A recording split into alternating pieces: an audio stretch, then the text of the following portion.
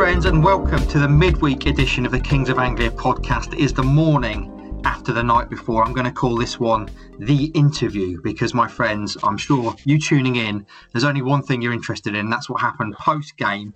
And we are going to get to that. We're going to play the interview in full, Mr. Lambert, conversations with Brenner and our very own Stuart Watson. But first of all, we're going to talk about the game briefly and then get into the juicy stuff. So my name as ever is Mark Heath. I am your host. And with me, having murdered a deer in the early hours this morning on the A12, Andy Warren, you are deer murderer. It's not funny. I know it's not funny. It sounds like you're making light of it. It was horrible. So just describe, you were driving home, obviously it was early morning on the A12, and a deer had the temerity to step into your path. It's just standing there. What? I don't know what. He's lost his head. He's had a head's gone moment. He stood in the near side lane of the A12, and actually he did lose his head completely. There's currently the shadowy argent figures are not going to be happy with me, because currently parked outside my house is the work pool car son's bumper. So just capped off a good night with an incident. Was it definitely a straight red card challenge? Yes. It was over the ball. It was dangerous. He's a doubt for the weekend. both the car and the poor little deer, and possibly me as well, because it's not great. It's not great. Well, this podcast is dedicated to the memory of Bambi. Oh dear! For all the animal lovers out there, I should point out that Andy was ashen-faced, and it did shake him up quite badly at the time. So we're not making light of this. It wasn't very pleasant at all, because it happened at high speed, and a significant part of the front of the car is now missing.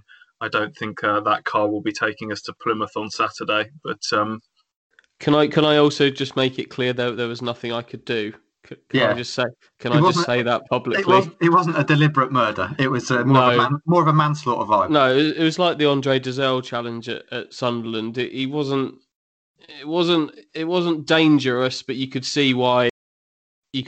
In my opinion, you could see why it might have been deemed a bad challenge. but it was not intentional. Okay, well, venison for tea for you tonight, Hutchie. Your partner in crime, who's also sleep deprived and a little bit giggly, having gone 10 rounds with Paul Lambert last night. Stuart Watson, how are you, mate? Oh, yeah, good, thank you. We are, of course, going to get on to your little tete-a-tete with Mr. Lambert in short order. But first of all, I guess we better talk about the game. Not that there's much to say about the game. Ipswich Town drew 0-0 at Oxford, an Oxford side that hadn't kept a clean sheet in about 14 years. It was a point, though, a point with young players. Stop the rot at least. So, boys, how do you reflect on it this morning? Let's start with you, Hutchie. I think what you've just said there about the clean sheet thing sums up everything that's going on with the Ipswich team at the moment. It was an Oxford team that haven't kept a clean sheet all season. I think it's 6 in all competitions they've kept in 2020 as a whole, and 3 of those are against Ipswich Town. So all that coming together was a pretty good summation of where Ipswich are at. They didn't have a shot on target until the 90th minute, and that was a loopy Ollie Hawkins header. Didn't really look like scoring, and Oxford were the more dangerous probably of 2 teams, happy to take the ball but not overly willing to take the risk needed to win it, I thought. And 3 games without a goal now for Ipswich, and that didn't look like changing last night. And Mark, you do have to score a goal generally to win football matches, and that's just not happening at the moment. What was a famous Kevin Keegan quote? If we score more goals than them, we'll win. Stewie, you described it on Twitter as a dire game. Obviously, after the game, Paul Lambert disagreed with the effort from the players and such. But what was your summation of last night? I imagine if anyone had paid out their £10 to watch that game, that it wouldn't necessarily have gripped your attention. I found my mind wandering during the game. Andy's right. It was two teams that are both obviously like to try and play the possession game, but without any confidence that it lacked quality in the final third at both ends. Ipswich's first shot on target didn't arrive till the 90th minute, and that was a fairly routine header that went straight at the goalkeeper from Ollie Hawkins. Before that, you can count on one hand the amount of chances that Ipswich had, and they were half chances at best. It was another game where you felt that they could have played for several more hours probably and not been able to score. And Andy mentioned that stat at the start about Oxford clean sheets this calendar year. It's actually only 5 league clean sheets this calendar year, and 3 of them have been against Ipswich. And I think that stat alone is a reasonable summary of things. Is it fair to say, I mean, obviously, Mr. Lambert, as we'll hear shortly, went on to accuse us of being too negative and absolute nonsense criticism and stuff. Is there any argument that this was a decent point? It was a draw to stop the rot. It was away against a team that, all right, they struggled in this season, but were decent last season. Is there any merit in that at all? I think in isolation, in complete isolation, if you look at the absences and the team available, you could make that argument if you were feeling generous.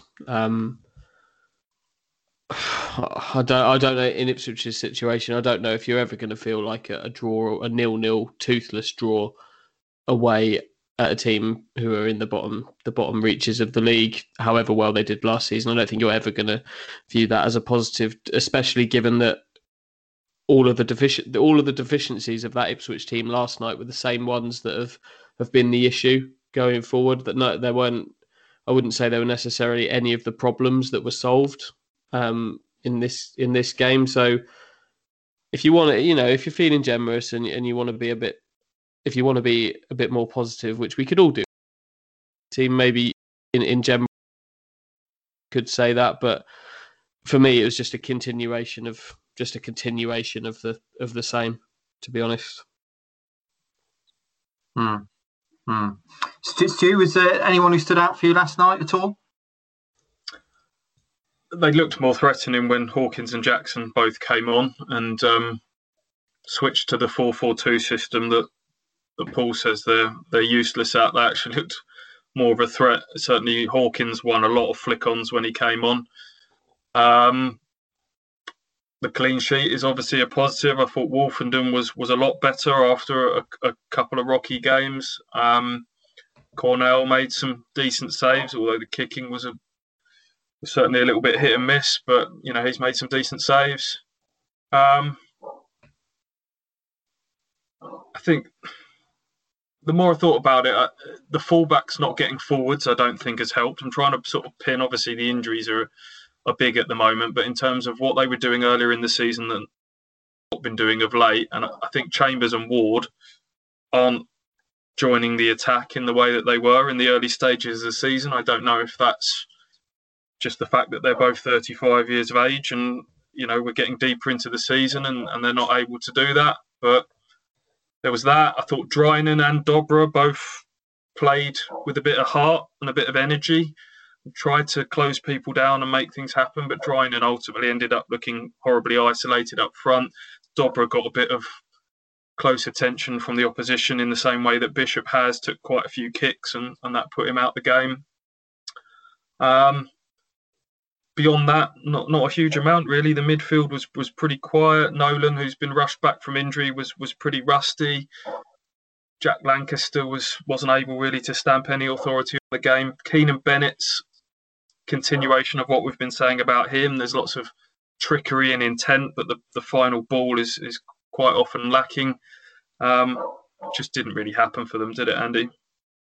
No. As I said, I just think it was just a continuation of themes. They don't look like scoring goals, and on this occasion, it was against a team who have made a habit of conceding them. I think there are only 2 teams in the league that have conceded more goals than Oxford this year, and They need to start threatening in front of goal, because that's where they're going wrong. That's where they've gone wrong for a lot of Paul Lambert's reign. We've talked about extra pressure being put on defences which then buckle because they're under so much pressure to keep clean sheets for Ipswich to get anything out of games, because they're only capable of scoring once in a game, and it's worse than that at the minute. It doesn't inspire me at all, really. It was hard to see where a goal was going to come from last night until, like you say, Hawkins and Jackson got on, where at least Hawkins won a couple of little flick-ons, didn't he, and had one floater and an odd Andre Dazelle corner that defied physics to hit the bar. Don't really know how that happened with a left-footed corner like that just drifted over and hit the bar, but they don't look like scoring goals. Right then, boys, I suggest we move on. We draw a line under that game, a fairly forgettable, very forgettable 0-0 draw at Oxford. So that was the starter. We get on to the main event now, the main course, which is what everyone's eager to get their teeth into. Mr. Lambert, after the game, something you do after every game, Stewie, you go down and speak to Paul. But last night will be memorable for many reasons. The way we're going to do this is we're going to play the interview in full. So you'll start by hearing Brenner of BBC Radio Suffolk, obviously, who always goes first, speaking to Paul. And then after that, after he's got his hackles up, Stuart Watson steps in. And so we'll play everything in full. Nothing has been edited out. This is everything that happened. So you can make your own mind up. And then we'll come back and we'll talk about what was said and the dynamics of it all. But here you go. Let's play the interview. Paul, again, a few chances for either side. What do you make of overall tonight, your team's performance? Really pleased, man, because of what's happened. They've took absolute nonsense criticism, and so for them to be the way they were with half a team of kids, they've got 9 injuries right out it. Really pleased and proud of them how they performed, because the criticism the guys have took, I think, has been no right, and it's going to make or break them, and a lot of young kids there, and if they don't handle that, the club's going to lose good players. Think it's bothered them then, the criticism? No, you should obviously stoke it, so I don't need what you write or what you say. You obviously stoke it, but I know for their side that they feel it without a doubt, and I'm pretty sure they've got to watch their young kids, really young kids who have got to play a really hard time playing football. It's no easy. The expectancy level at the club's huge. It's no right. A lot of negativity attached to the football club. A hell of a lot of negativity attached to the club, and it's no right. Do you not think it's fair that the negativity, which does come from fans, it's not necessarily being stoked by the media? I'm not saying I'm not blaming anybody. I'm just saying there's a lot of negativity attached to it. With those 2 games, we're sitting 4th for first place, 4 points for first place. It's not bad, and with a team that's 9 guys are injured. But you're telling me we're sitting 4th or 4 points? Yeah, if Hull win, we'll still got to win the 2 games. There's a hell of a long way to go.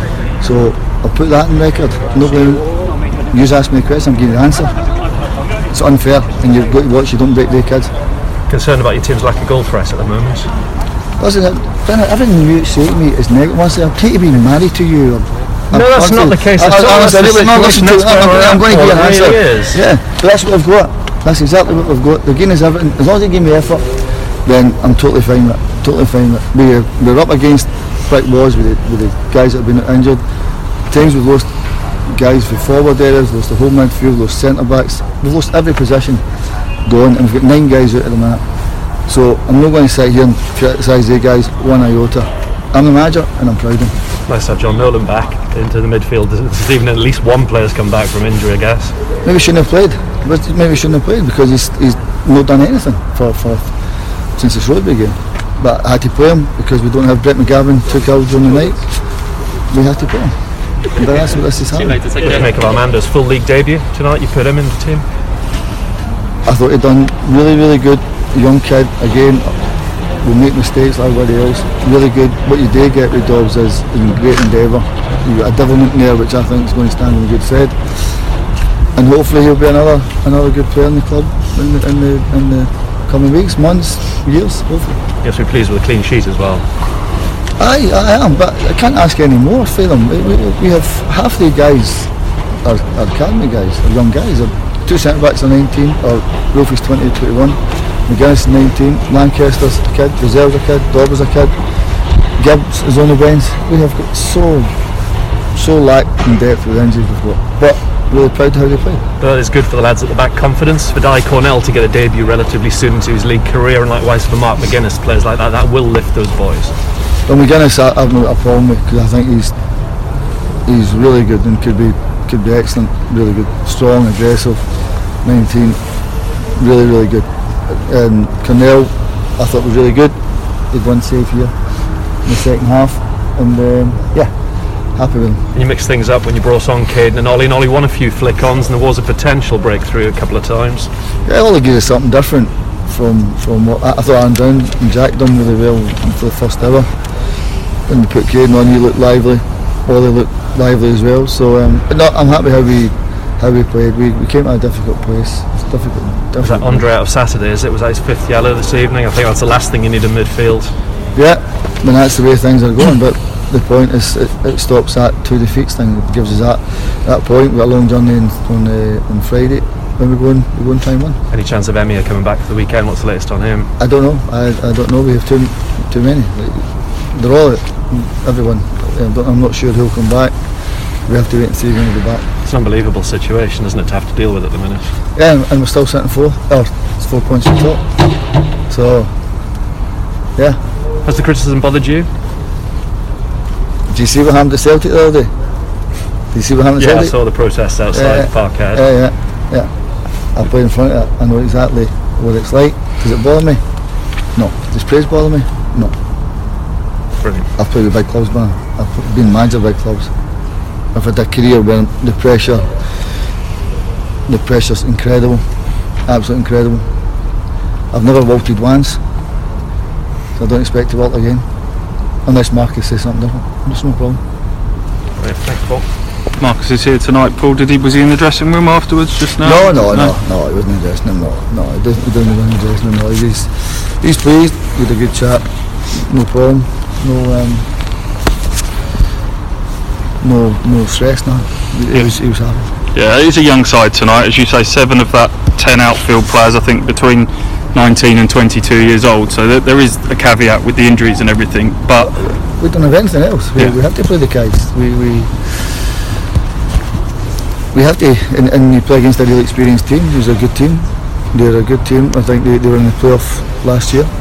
Cal's got a good team, so. The point is good.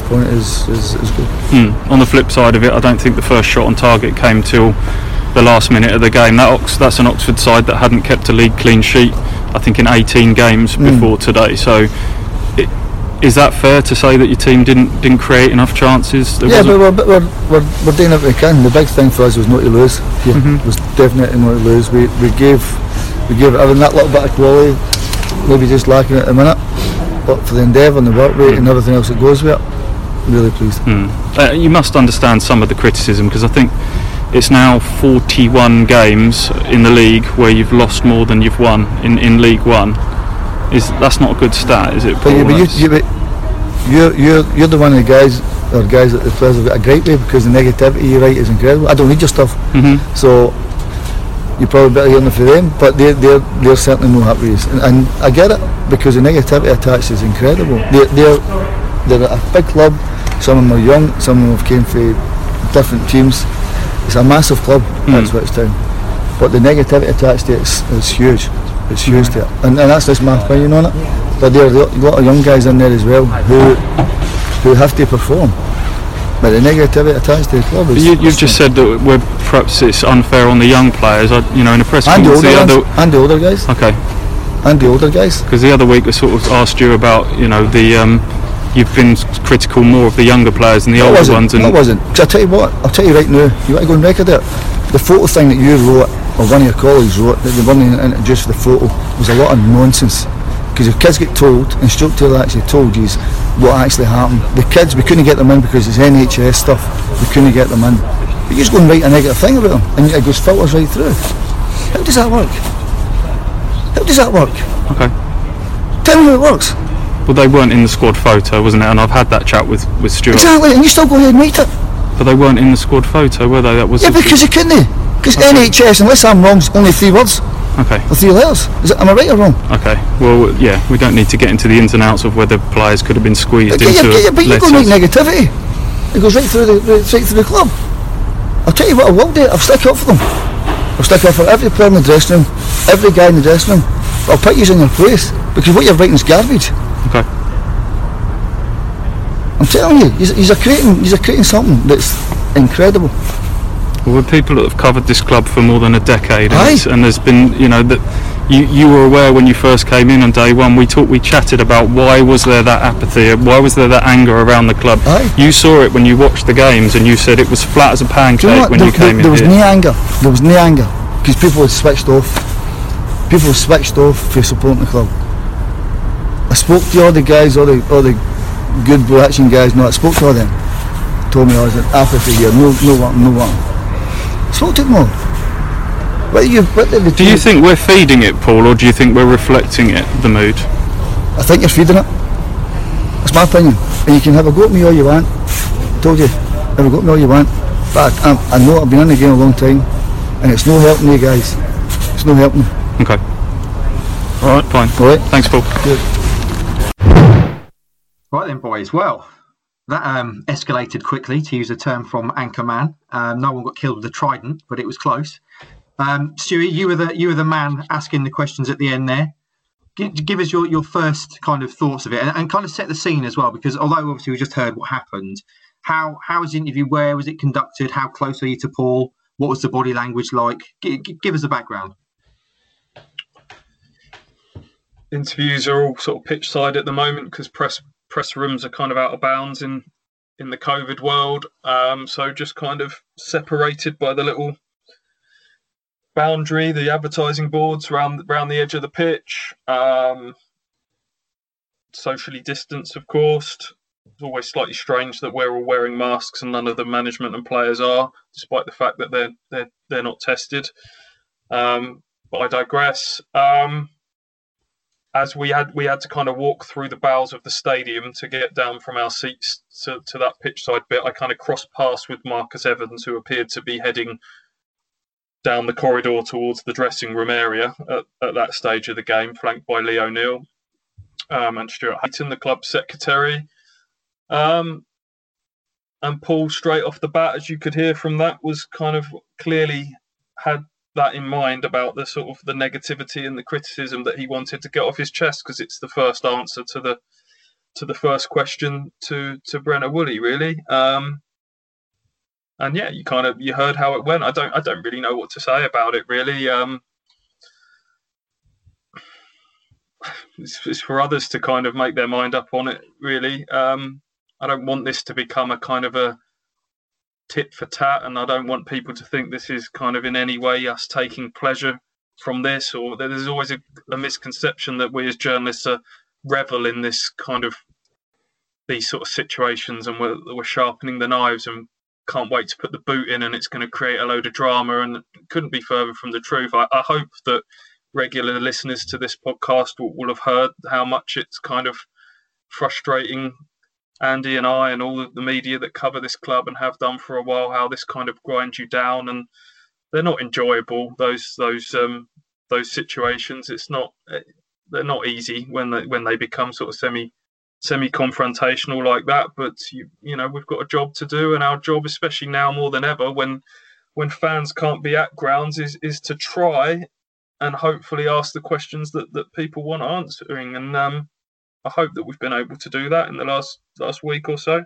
I think it's important to stress, I mean, as you say there, you don't want it to become a kind of us and them. And it's important, I think, to recognise the strange dynamic that footballers and managers are faced with in terms of people kind of critiquing their work and giving marks out of 10. I mean, if I had someone marking my daily work, that would be quite annoying. You know, Heath went to a lot of meetings, sent some emails, 4 out of 10.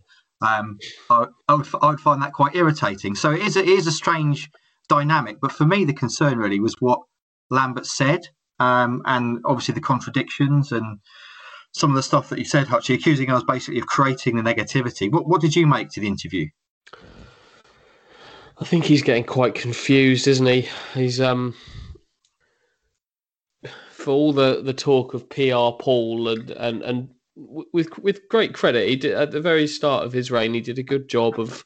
He did do a good job of bringing people back to the football club and giving people something to get excited about and try and enjoy. But that's kind of gone full circle on its head now, isn't it? And the PR Paul isn't doing particularly good PR at the moment. I wouldn't think. I think it's the sign of somebody who's feeling some pressure. He said there that he doesn't expect to wilt. He's never wilted before, but I think it's fair to say that that's the sign of somebody feeling some pressure. And in many ways, it's sad because it's sad to see that it's descending into that, and the fact that it's kind of straight off the bat, like there's literally no kind of normal conversation at the start of that interview, that he's come out with that in his mind, which means it's been in there for during the game and during the build up to the game. Yeah, it's just worrying, sad, bizarre. There's all sorts of words you can use to describe it, but none of them are very positive. He's taking the Malcolm Tucker approach to PR now, isn't he? The extremely aggressive, shouty Scotsman approach. Stu, there's one thing that I just wanted to run past you. You put the question to him. You must understand some of the criticism. That's now 41 games in the league where you've lost more than you've won in League One. That's not a good stat, is it, Paul? And he comes back with, you're one of the guys that the guys have got a gripe with because the negativity you write is incredible. I don't read your stuff. You're probably better hearing it from them. They're certainly not happy with you. And I get it because the negativity is incredible. The implication that we're somehow kind of creating the negativity. You did ask him, of course, as well, about whether we're feeding the negativity or reflecting it. And he said that we're feeding it. Just what are your thoughts on that as a kind of issue? It's something I've always wrestled with, definitely. And the way the media and the way we operate has changed massively in recent years, and there's reasons for that. There's been a lot of talk about, obviously, Phil Ham from TWTD being banned, but the presence of media rival outlets like that has kind of forced us to go down the more heavy analysis and comment and verdict. And it does feel a bit relentless at times. And I can imagine being on the other side of it, as you've said earlier, that could be quite draining when somebody's picking your words and your actions to pieces day in, day out. But that's our only USP now. Sometimes I feel like we do quite a lot of it. You know, it's column after column and comment piece after comment piece. But without that, unfortunately, if we just did, here's a match report, here's an interview, that doesn't set us aside from anybody else. So there is sympathy there, as you've just said, but we do also have a duty to kind of hold people to account, or be that kind of critical friend, is a phrase that often gets heard. That, you know, we want the best for this club. This is the heart of the community that we try and serve, and I hope, you know, that a lot of thought goes into our tone about what we say, when we say it, how we say it. Try and be sort of fair, objective, honest. They're all the things that are in our mind. Andy and I talk through a lot of the stuff that gets written in a lot of detail. We all do. We have conversations, you know, between the three of us, with the newspaper editor, Brad Jones, heavily involved as well. So I don't know if they appreciate how much kind of thought goes into all of it, but I don't know. At the moment, Paul's not really got any gauge of what the fans are thinking, has he? Bar a sort of a banner being stuck up on the gates and things like that. Without people in the ground, I think it's probably hard for him to kind of judge what the general mood is surrounding him and the club. And you'll never be able to speak on behalf of all the fans. Of course you can't, because everybody's got different opinions, but you get a reasonable idea of the way it's going. And I like to think that we're reflecting it more than driving it and setting the agenda, but I don't know if everyone will agree with that. I think it's important as well in terms of a peek behind the curtain sort of thing. And I know, Stu, you don't want to be praised. But when you're in that situation as a journalist and you're interviewing someone who's becoming aggressive towards you, I mean, we've all been journalists a long time. Hutchie, I know you've had threats to someone cutting your throat. I've had someone threaten to break my legs previously in a news job. It's a difficult situation to be in. And Stu, I thought you did really well to kind of handle it and play it rationally and continue to ask what I thought was solid questions. I thought you did really well there, because that's not easy, is it, at all, Hutchie? No, it isn't, because in that situation, the kind of when I've been on the other side of that, which I'll be honest, actually hasn't been at Ipswich all that much, at other clubs that I've covered, it's always the anger and the finger jabbing always comes from the football side. It's never really the journalist that starts that, and it's really hard to kind of keep your cool when someone's right up in your face like that, like people have been to me in the past. I've had people come up to me with printouts of my work and certain bits highlighted and wanting like exact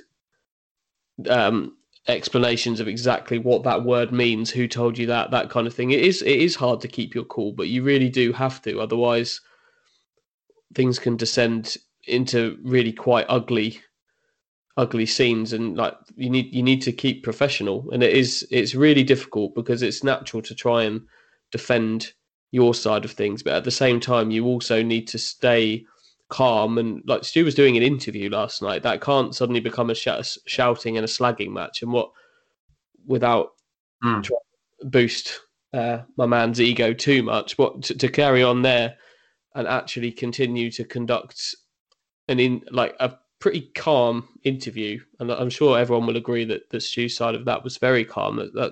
That's really hard to do, but it's also really important that you do that, because otherwise you've lost your integrity there, and that's really important to maintain. Yeah, I mean, as I say, those interviews, for anyone who's never done that in that kind of environment, they are very, very difficult. And as you say, I thought you handled it very well. But boys, let's stop blowing smoke up Stewie's arse. Let's talk about, what is that? That was my Sky Plus just started playing randomly. It doesn't pause for very long. I was going to say, let's talk about what we can take away from Lambert last night. Obviously, we know there were contradictions in there were accusations, but what can we deduce from the interview, the situation as a whole? He says he doesn't feel pressure. He's played at big clubs. He barely mentions that.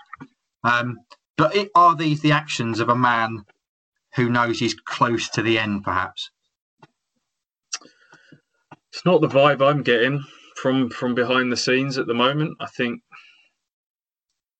it's hard because we don't get anywhere near to Marcus Evans, but you get bits kind of fed back up the line. And from what we're being told, that Marcus is putting a great deal of stock in the injuries that are going against him at the moment.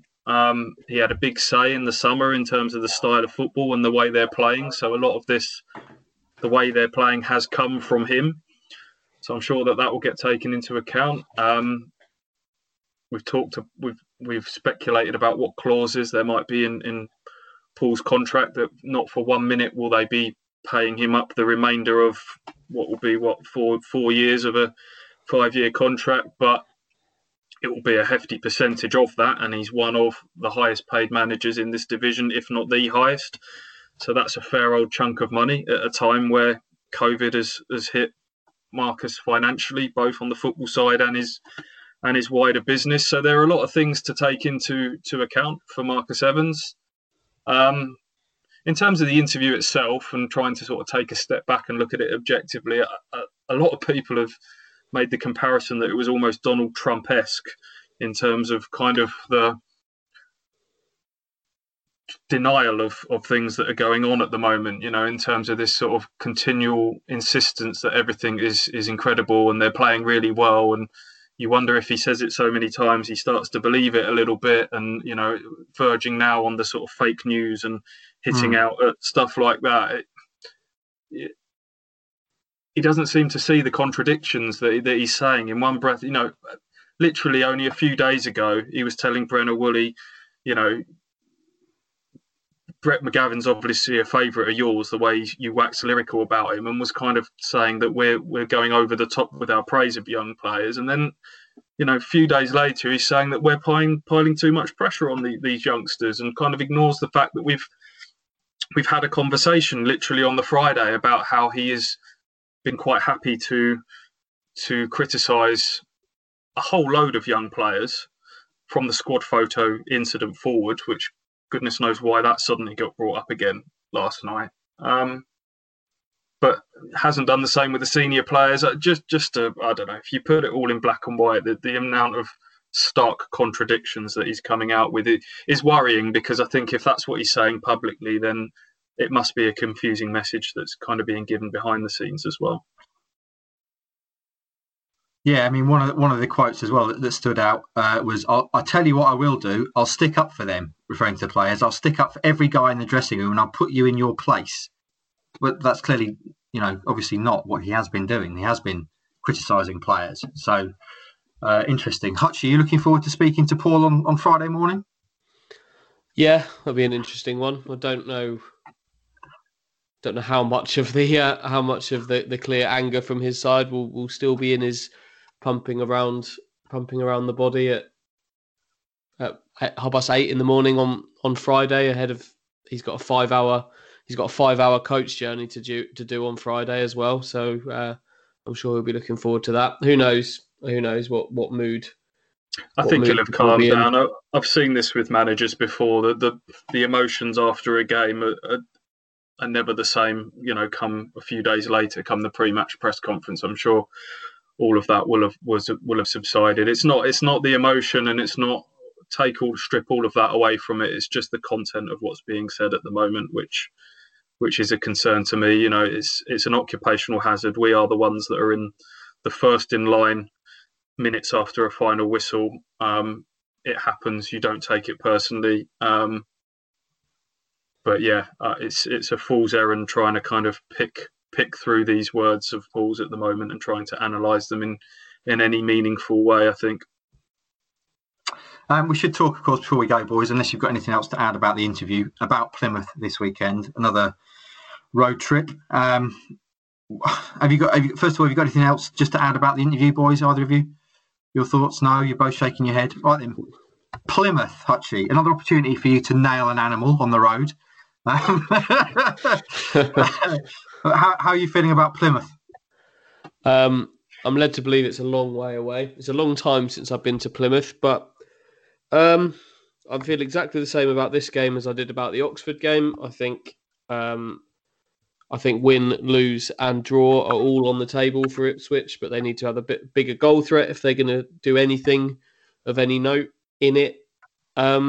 But it's also notable that they'll be playing in front of some supporters this weekend. 2,000 Plymouth fans, I believe, are going to be back at Home Park, which is going to change the dynamic a little bit. Obviously, no Ipswich fans at this game, which would have been interesting to get a first look of what kind of reception and support Lambert and his team get. We'll get that at the Portsmouth game, but that's going to be interesting in itself. But the game itself, same deficiencies were there against Oxford. They need to put them right if they're gonna get anything more against a Plymouth team who I think they lost. Did they lose 4-0 to Rochdale last night, Stu? Is that who they lost to? Yeah. Yeah, there was a stage where Plymouth were looking like they were a charger, kind of charging up towards the playoff places under Ryan Lowe, but they've slipped back a little bit. So the stage is set for a Frank Nouble winner as well. Yeah, as you say, they lost 4-0 at home last night to Rochdale, 13th in the table currently, Plymouth. So again, without wanting to risk setting Lambert off, this is a game that Ipswich Town should be winning, Stewie, is it not? I don't know anymore, to be honest. Is it a game they should be winning? When the front three at the moment is Keenan Bennett, Aaron Drinan and Armando Dobra, I think they had something like 7 league starts between them, senior league starts, zero league goals, and that's your front three. Whoa. Let's not start taking shots at Drizzy. He's been out injured. He's doing his best. I like him. I think that I've said before, I think they look a more joined up side when he's playing. Certainly, I think he's more suited to that 4-3-3 role. But there are major caveats surrounding all of this in terms of the players that are out. Big first-team players. It just feels like everything's kind of conspiring against Ipswich at the moment, and it's hard to see them making that long journey down there at the end of a busy week. Players are mentally drained. Players are physically drained. As Andy says, Frank Nouble has been in the back of my mind around this fixture for a few weeks now. That would kind of sum up what is now starting to feel like, I believe the kids call it the banter era, when everything seems to go against you. I mean, a man who, bless him, ran his socks off for Ipswich Town, but couldn't trap a bag of cement, could he, at Ipswich Town, and became a bit of a comedy/cult figure for Ipswich, so the stage may be set for him. I think Connor Grant plays for them as well, as someone who had a very brief loan spell at Ipswich from Everton. Danny Mayer, who was in the building or certainly at Ipswich and came very close to signing before kind of choosing to join them, didn't he, and link up with his former Bury manager. I just can't see what's going to change in terms of what we've seen from the last few performances to Saturday in lieu of kind of anyone major coming back into the team. The only thing is if he goes with Hawkins and Jackson as a front two or something, and that might change the dynamic slightly. I don't know, but it's obviously optimism and positivity is clearly in short supply at the moment. You know who else plays for Plymouth?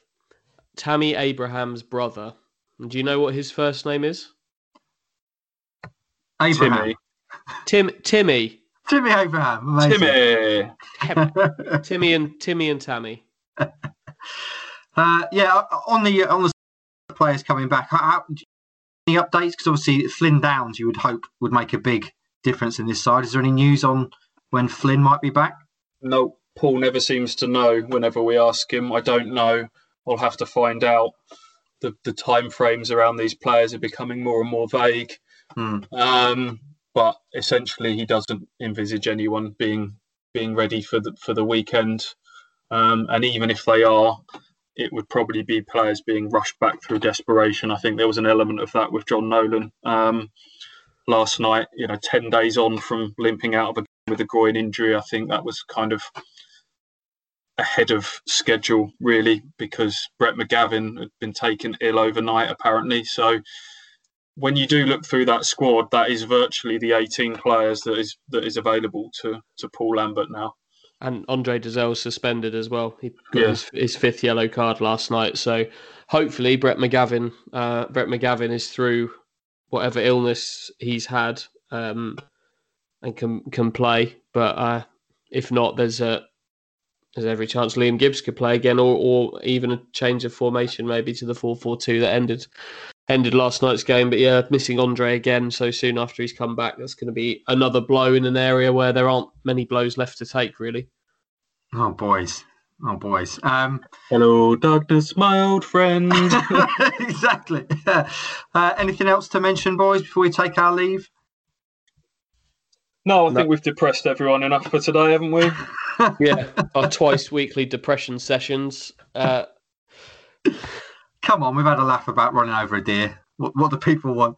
All that's left to be said is please do follow us on our social medias. That's Kings of Anglia on Instagram, Twitter, YouTube and Facebook. Let us know what you made of the interview stuff and this breakdown in this podcast, and leave us a 5-star review on iTunes, because that helps us greatly in the visibility in the charts. So there you go then. Another one in the books, the interview episode. That will be remembered for a long time. And we're back on the road at Plymouth this weekend. We'll be back next week to break it all down. Hopefully some good news to report. Until then, have a great weekend and we'll speak to you then. From true crime to football, Brexit to Oakville. For more great podcasts from Archon, head to audioboom.com/channel/Archon.